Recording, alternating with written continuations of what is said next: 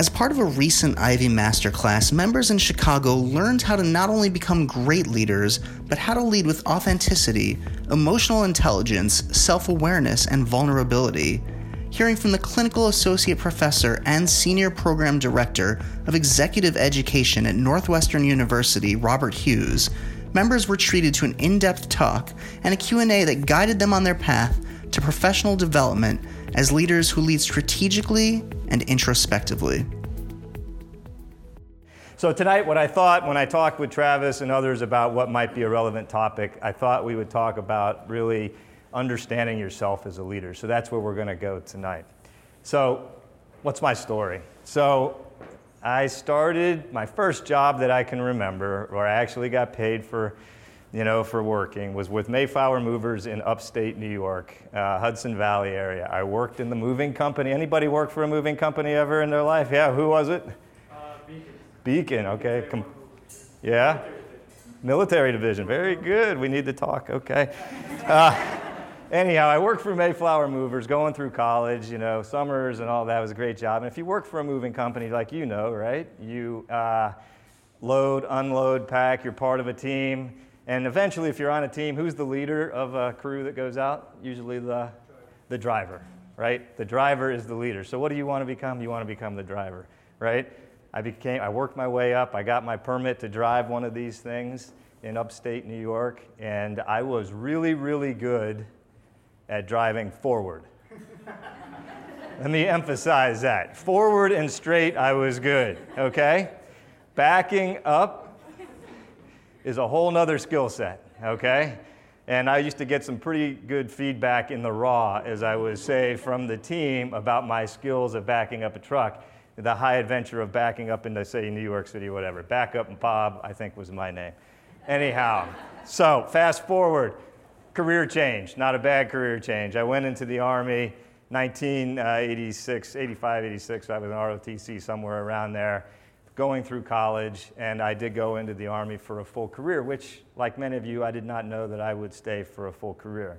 Well, my point here is that when I joined the Army, I joined an organization that was really, really focused on leader development and cared about making the best leaders you can have at all levels. It was embedded in the organizational fabric of the Army and all the other services as well. I'm in it at the time, and a young second lieutenant, and then somewhere down the road near 30 years. But what's important about this is I got to know myself as a leader, very, very young, early in my career, know what sort of made me tick, how I operated, to put it in technological thing, my operating system, what worked for me, how did I do that? We had a drill we had one of our assignments we had to do was write our own leadership philosophy early on, right? Go inside, write it down. Not just a list of strengths, but really what it is that you bring to the table as a leader. And that stuck with me for my entire career, and I never stopped thinking about it, and I don't think the great leaders ever stop thinking about it. And that's what I want to talk about tonight, is really knowing yourself, and not just a list of strengths that you bring to the table, but really what makes you operate, and how do you operate on a day-to-day business. And I know for a fact, if I didn't know that and continually refine it and think about it and look at it and revise it, I wouldn't have grown to where I had, a successful career in the Army. I wouldn't have had that ability to do that. So that's why I think it's important, and why I think we should spend time on it tonight. So, what I want to do right now, and I want you to think about this, I want to plant this statement in your head, and I don't want it to leave after we finish our talk here tonight. I want you to kind of keep this in the back of your head as you continue your leadership journey throughout. Figure out how you might finish this statement. As a leader, I am. As a leader, I am. Just think about it. Don't try to answer it right now. Let it sort of rattle around in your head. But how might you answer that in the future? So that's what we want to talk about, part of what we'll go through tonight. I also want you to think about, while you're thinking about as a leader I am, what's in your DNA? What's inside there? Because this will start to help you answer that question. What values help shape who you are as a leader? What values? Is it teamwork? Is it collaboration? Is it creativity? Is it innovation? Is it busting the status quo? What are the values that are important to you? But then ask yourself the deeper question. Don't just stop there, right? We can all list integrity and things like that. We can list the ones that everybody can say. But what are the ones that really show up in how you come to work every day, or how you come as a leader every day? What values really show up there? If family is important as a value, where does it show up on your calendar, right? Right? Those kind of things. The next ones, experiences. What kind of life experiences have you had that shape your leadership, who you are as a leader? Could have been a life experience, could have been a work experience, you know.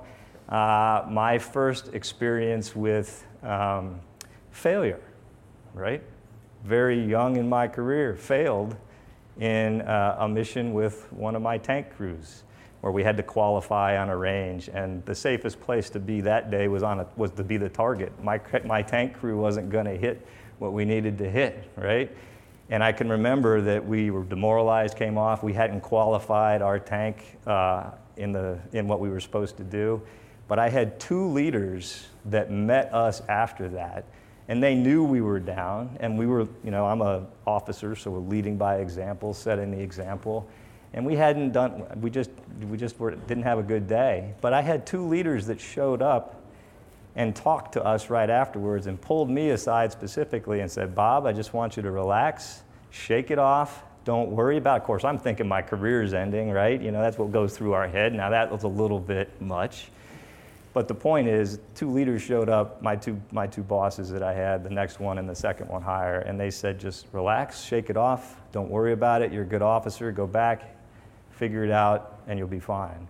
And that stuck with me the rest of my career. That's the kind of experience, you know, in terms of a failure right then and there, learning from it. And so whenever I had folks that worked for me and they failed, you know, I'm there, that experience comes into play. How about, okay, I'm going to try to do this two-handed. Okay, so we talked about experiences. How about role models? Who are some of the role models that you have worked for or seen or, you know, have been around that left you something that shaped who you are as a leader? I can think of several of mine. Ed, again, we'll call him Ed because his name was Ed. He was my first boss, and he took me out in Kentucky when I was a very young second lieutenant, and he would find time, maybe once a quarter, maybe, you know, once every 6 months. We would just find time on our calendar, and he would take me out. We'd go out in the Kentucky countryside, and he would just say, hey, let's just go talk. We'd take our maps, and he would say, hey, look, if you had to defend this area of terrain, or if you had to take, you know, attack this way or whatever, he would say, how would you do it? And we just had conversations. And he would sit there and we just had a conversation about it. But what he was really doing in terms of an experience, in terms of a leader that helped shape me, he was investing in me already, in my potential. He was helping me to get prepared for the next level of leadership that I was going to. And he took the time to do it. That shaped a lot of how I operate as a leader. And so these are the kind of things you need to think about and put all together and just sort of let rattle around in your head a little bit when you try to play with this statement, which will stay with you for a long time because I'll keep repeating it, but as a leader, I am, finish the statement. So, what's in your DNA? Why do I think this is important? So, knowing yourself, really understanding who you are as a leader, I think is important because it's foundational. It's your foundation as a leader. It's what makes you different from her or from him. It's what makes you different. And when you're getting pulled in many, many different directions, as all of us do right now, leading in uncertainty, right?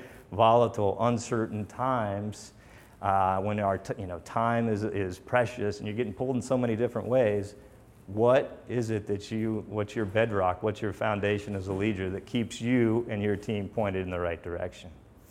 That's one part. Second part is confidence. If you really know yourself as a leader, you're totally confident in what you are bringing to whatever organization you're leading, right? And the higher you go, the less of an expert you are, right? I mean, you're going to transition from being functional experts and then general management and then going up. But the leader in you doesn't change. The same, I think I had probably over 30 years, somewhere around 19 or 20 different leadership positions. Some of those were on staffs, et cetera. But you're always leading something. It's the same guy that showed up every time in one of those things. And I can tell you that the last 3 positions that I had, they were all totally different organizations. And I wasn't the expert in any one of them. They were all vastly different. Same leader that shows up and gives you the confidence to lead. Yeah? I was just curious how you went about adapting to that. Because you mentioned going to 3 different organizations. Right. Maybe even different industries that actually do different things. Right. How'd you adapt as a leader? So, you adapt, right? You do adapt. You look at the different teams. One team was sort of tired, was a regional team. Had been run hard, very, very tired, and they just needed a little bit more direction, right? But I figured that out, and I helped figure out how to get them in that direction. But as you'll see, teams are very important to me, and that's what I emphasized. And but they still got the same Bob. Then 2 other positions in the Pentagon, vastly different positions. One team, super high-performing team, was pretty much on autopilot. But I had to figure out what's going to help take them and what my role might be in taking them to the next level. And then my last job was a job with a ton of stakeholders. But the point is, I'm sort of just knowing yourself and being comfortable in different environments is what this is about. And as you rise, it's probably going to go vertically, maybe a little sideways, different organizations. It's about confidence. And I think that's very, very important. Thanks for the question. That was great. So here's the problem, though, as we think about this, right? So that was all the good stuff. That was the easy stuff, Bob, right? Now, here's sort of the tough stuff. Some research out there. Tasha Eurich, I don't know if you've read the book Insight or whatever, or go to this Harvard Business Review article by Tasha Eurich. She's a researcher. A lot of self-awareness recently is that 95% of us really think that we're self-aware. 95% think we're self-aware. 10 to 15% are actually self-aware. That leaves a ton of room for errors, mistakes, and everything else. Has anybody read this article or anything on this? So this is a little scary, because what this sets you up for as a leader sets the conditions to have, career, forks in the road, derailments, go left, right, not going higher. It also sets the conditions for blind spots or blurry spots. Are we familiar with blind spots? Have we heard the term blind spot? Right? Things we don't know but others do about us. It can be gaps and weaknesses, but I also want to identify and let you know that it could be hidden strengths that we don't know, right? It could be a strength that we don't know. But primarily when we think blind spot, we think of something that's going to cause us a problem, a friction point as a leader. So gaps and weaknesses. But I also think there's something out there called blurry spots. And I think these are different, but they can be just as dangerous. A blurry spot would be things we know about ourselves. Others might know it also, but we don't address those. So blind spots and blurry spots. Now, look, to be honest, they run the gamut from being something that may never, ever derail us, but they can be very benign. But over time, they can become very, very catastrophic. They can definitely take a career and a leadership track off balance. So that's why we got to worry about those, and that's where self-awareness comes into play. So here's an example of a blind spot. Let's talk about David. David's perspective of himself. Is somebody named David? No? I'm just kidding. David's perspective. David's blind spot. Hardworking, high energy, results oriented. Young executive on his way up in an organization. Here's how his peers saw him. His colleagues' perspectives of David. Intimidating, aggressive, self-serving. 2 different viewpoints. His self-perspective, others. He goes in for a performance review from his boss. And David gets this. David, your colleagues don't trust you. And it's like getting hit with a 2x4. It's his wake-up call. He doesn't see it coming. His boss delivered it, at least in that way, but, had the candor to deliver it to him. It was his wake-up call. And he changed. This David is David Pottruck, former co-CEO, I think Charles Schwab. So this was early in his career, and he was able to correct that blind spot, go back, talk to colleagues, say, I got some problems I need to work on, help me get better. But he didn't see it coming, and he was not self-aware. If he hadn't had that wake-up call, it probably would have caught up with him somewhere along the line. That's from the book True North by Bill George. It's a really good book, but that's a great example of a blind spot. Blurry spots. I will tell you one of mine. Mid-career, 16, 17 years or so into the Army, I go in for a performance review. I've been doing fine. Everything was fine. It happened to be in the Pentagon, where I was working at the time. And my boss calls me in, and he says, he says he's not behind his desk. He moved away from behind his desk, and we go to sort of the seating area. And he says, here's your performance evaluation. You know what it says, so forget it. It's good. Okay, I didn't know what it said, but okay. He says, it's good, don't worry about it. But what I want to talk to you is your potential. And he says, Bob, you've got a lot of potential to go higher, to lead higher in other organizations in the Army. But I want to tell you something. He goes, I kind of term you, I kind of have this label. He says, I kind of think of you as this quiet professional. And I said, okay, quiet professional. And he says, when you're in meetings with us, and he was a general at the time, and he says, when you say something, you add value, you help me connect dots. But then I also notice you're not really active in bigger meetings with other folks, high-powered folks in the room. And I said, well, I'm not a big talker. And he goes, look, you help me connect dots whenever you talk.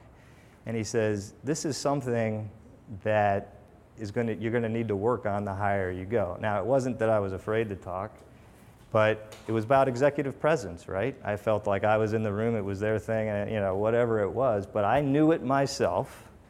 I knew I tended to be a quiet person, a quiet guy in those settings, and that was something I had to work on. But he put it on the table, he called it out, and it was something that caught me mid-career that helped me get better the further I went. And it was something I had to work on. That's a blurry spot. Blurry spots and blind spots. Things we need to work on. So, as a leader, Tim seems to do a lot of tasks or projects himself. What would you label a blind spot if this was Tim? He does a lot of things himself, takes on. He's a leader, Tim is a leader, but he does a lot of tasks or projects himself. What might Tim's blind spot be? Robert? Trust and delegation. Who's got something else? In the back. Control freak. Right. Okay. Right. Control freak. Right. What else? Doesn't know how to ask for help. Right. Doesn't know how to delegate. Might be a perfectionist. Right. Everything's got to be. Nobody can do it any better than him. This often happens when what? You're coming out of a functional leadership role where you are the expert on a lot of things, and then you become a general management type role, and you don't have to be the expert, and you have to get things done through other people. Okay, that's Tim's, good. Lisa, as a leader, Lisa frequently walks into meetings 5 minutes late. Time management. What else? Organizational skills. For other people. Lack Whoa. lack of consideration. Consideration, keep going. Priorities, right? Organizational skills. What? Integrity, right? How about trying to do too much themselves? I got to be in all these meetings. I have to be there, right? Common trap. That meeting can't happen. It goes back to delegation. It can't happen without me. I have to be there, right? It's certainly not because their watch doesn't work. But as a leader, here's another one. You set the example. If you're on time, It sends people are watching you. This is a message you're sending when you're doing this, right? So, and you can manage that time. You can do that. Okay, one more. As a leader, when something goes wrong, Bob makes excuses. I see this nice young lady sitting here smiling like she knows something in this one. I won't put her on the spot, but if you have something, what's going on with this one? What's Bob's blind spot? Confidence, insecurity, accountability, taking responsibility, right? Right? These are some blind spots that are out there. I just highlight these two in a fun way because these are things that you have to think about that help you have your self-awareness. Any questions, thoughts, concerns, gripes? Okay, good. We'll keep moving. Okay, so what are we talking about? So the self-awareness, how we see ourselves. We all see ourselves in one particular way. But others see us differently, right? Others bring perspective to what they see in us. And the key linkage between how we see ourselves and others is feedback, right? Is feedback. And it's important. It's the bridge. It's the only way that we're going to know if what we see in ourselves, remember David, right? Intimidating and all that, and how the rest of the world sees us, is to get feedback. And Judy Haberkorn, former senior executive in Verizon, I love this quote. Some are more self-aware than others, but few of us see the world as it sees us. Few of us really see the world as it sees us. Feedback can help do this. Now, I'm going to say something right now about feedback. When you get other people's perspectives, it doesn't mean that they're always right, okay? Doesn't mean that they're always right. All right. So, when we're talking about feedback, what feedback does for us as a leader is it keeps us sort of on a compass. It helps us stay on our path that we're trying to do. Feedback from peers, these are sources. We should get feedback from as many sources as we can.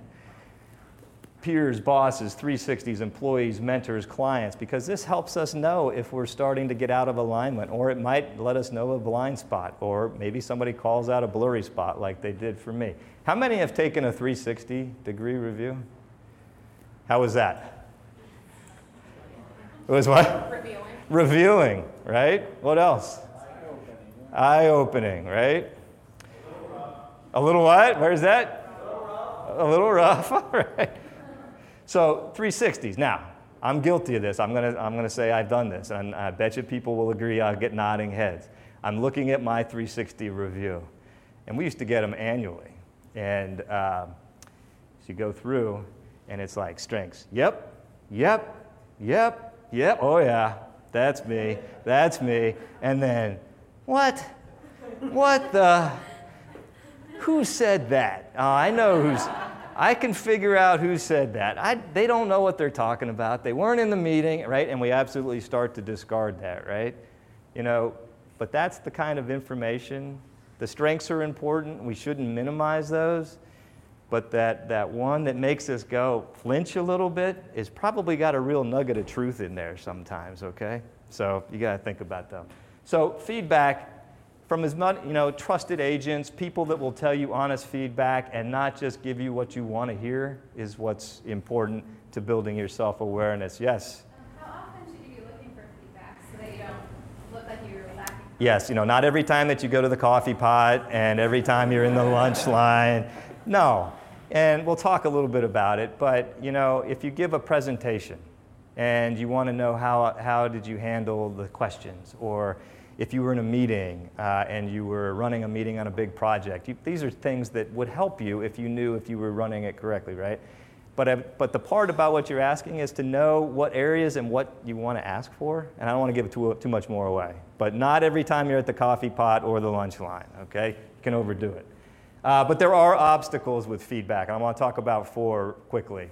Mindset, other humans, well, just humans, organizations, and emotions, okay? So, mindset. Has anybody ever heard of Carol Dweck and the Mindset book? No? Yes? Right? The Mindset book. It's a great book, good read. I'd recommend getting it. She talks about 2 mindsets. She's out of Stanford. She talks about the fixed mindset and the growth mindset. We're not always one or the other. We probably move through a little bit, in between, depending on different things. But a fixed mindset, when it comes to these 5 areas in the middle, so for instance, challenges. Somebody with a fixed mindset is going to try to avoid a challenge, right? They want to stay in their comfort zone. They're not going to go there. Somebody with a growth mindset is going to say, I embrace that. I want to embrace that challenge. I want to figure it out. I want to learn from it. I want to take it on.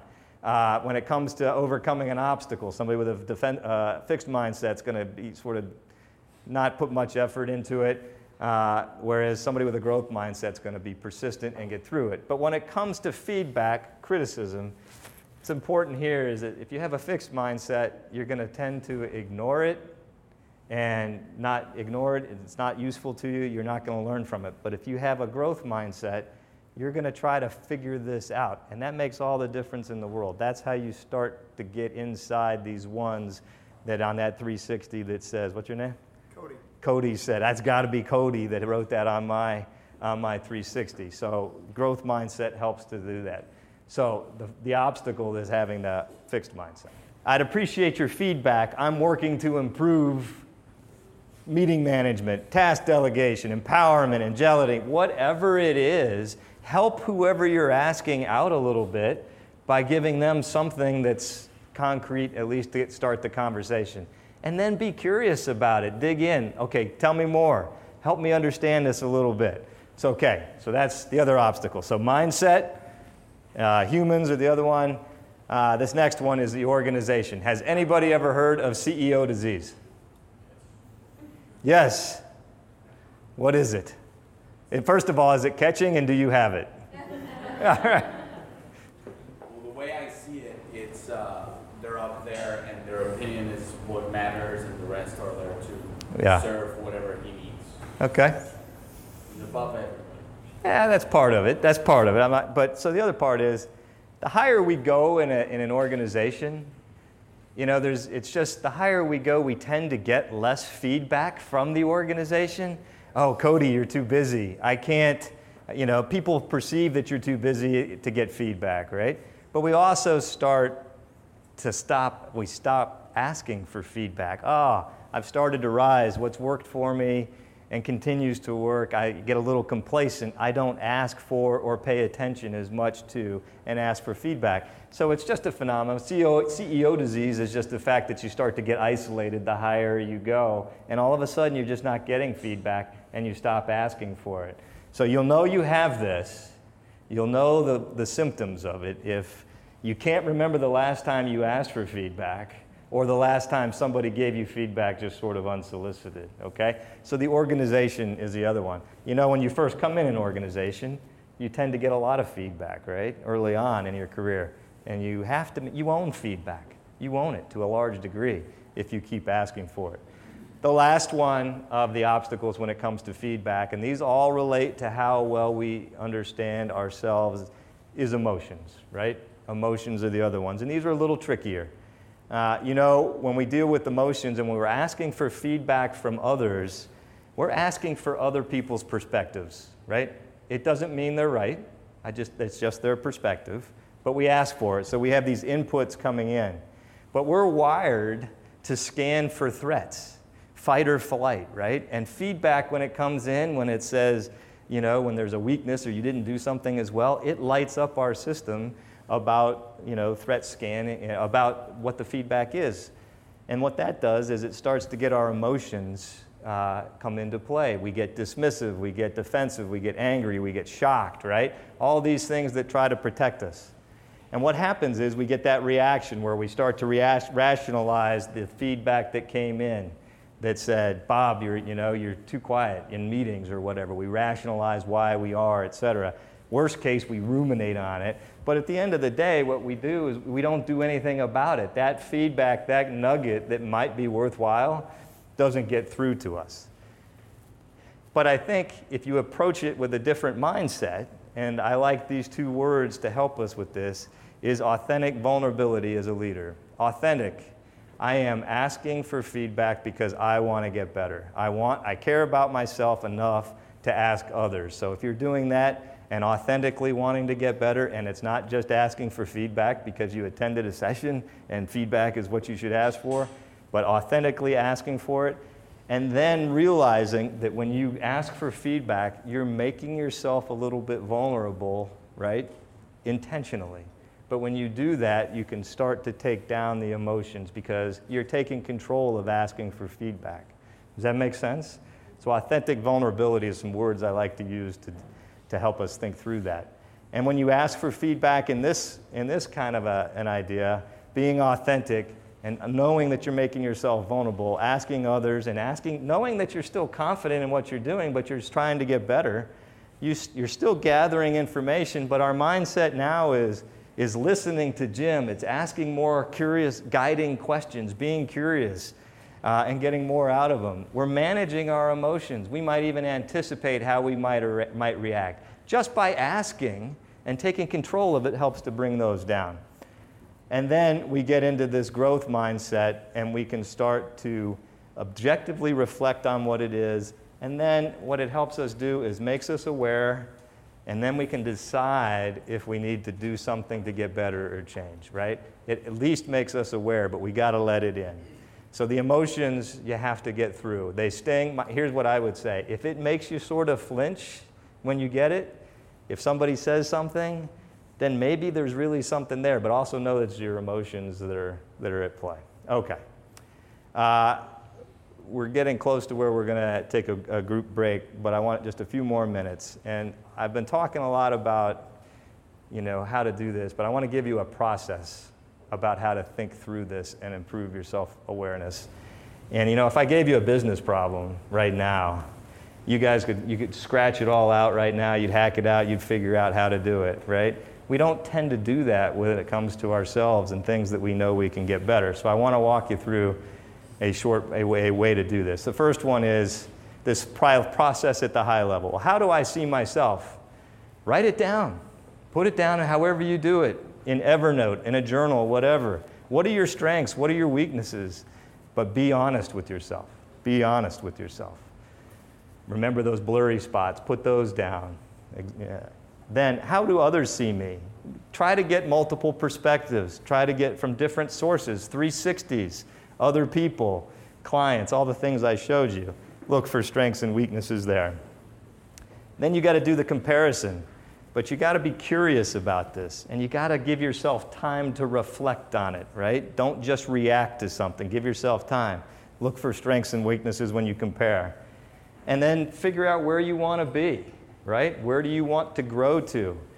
You at least want to improve your self-awareness, right? By getting all this other information. Then you can try different things. You want to grow. And then if there's something you need to change, a behavior or something that you need to change because like David in the example I gave you, then you can make a commitment to doing it. So that's the high-level process of doing it. But people, you have to write it down and have to work yourself through it.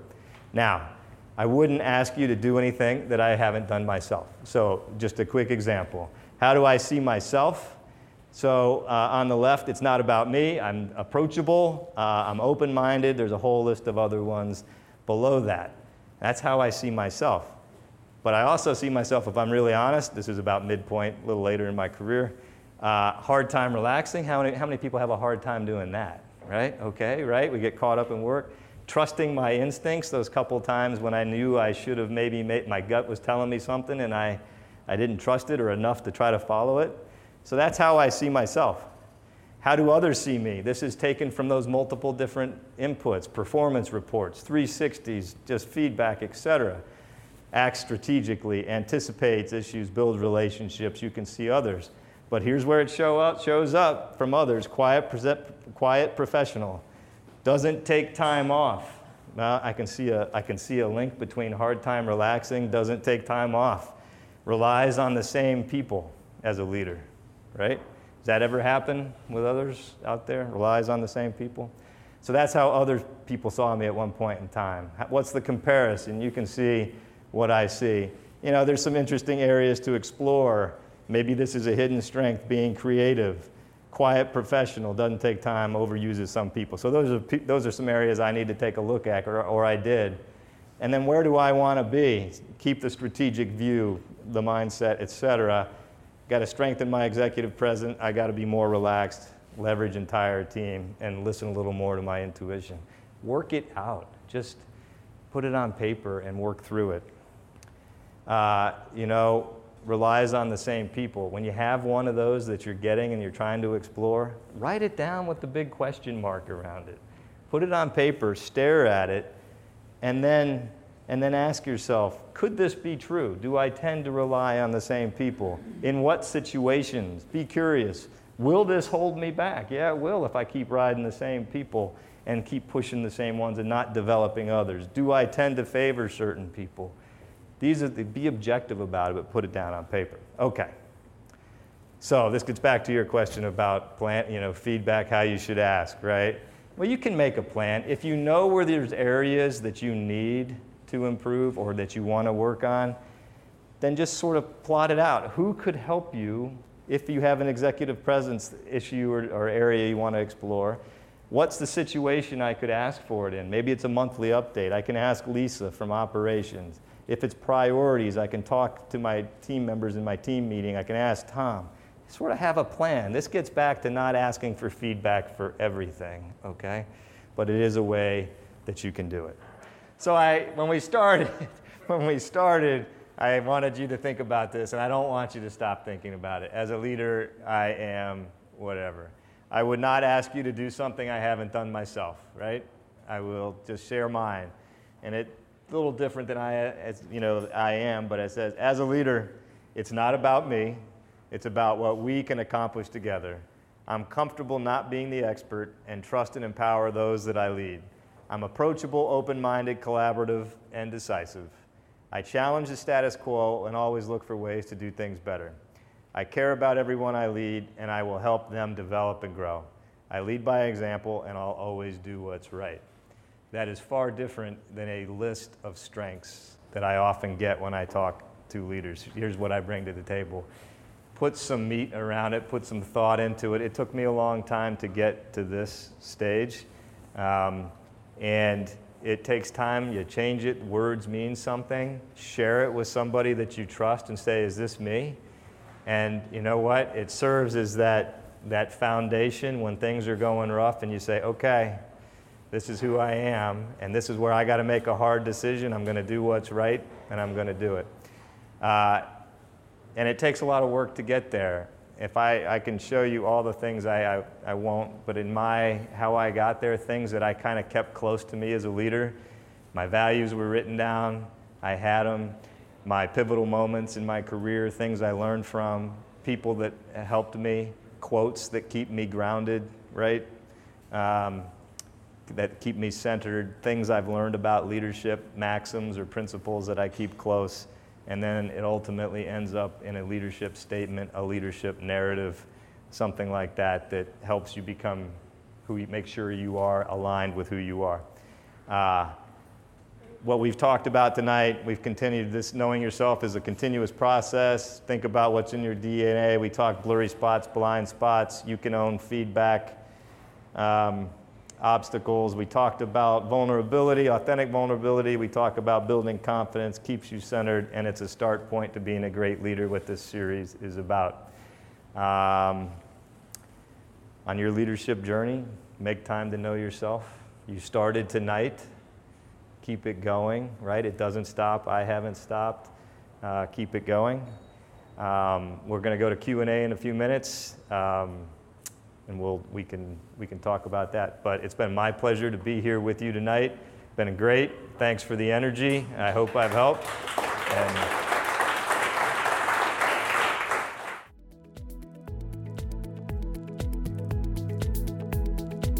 That's our show for this week. Thanks again for tuning in to the Ivy Podcast by Ivy, the Social University. We are the grad school for life, and our mission is to spark world-changing collaborations by introducing you to the most inspiring people, ideas, and experiences in the world. Check us out at ivy.com for life-changing advice and gatherings, and the foremost thought leaders shaping our world today. For more information about the Ivy community, and to find out about events happening near you, visit ivy.com and email us via membership@ivy.com. Dream big and stay inspired.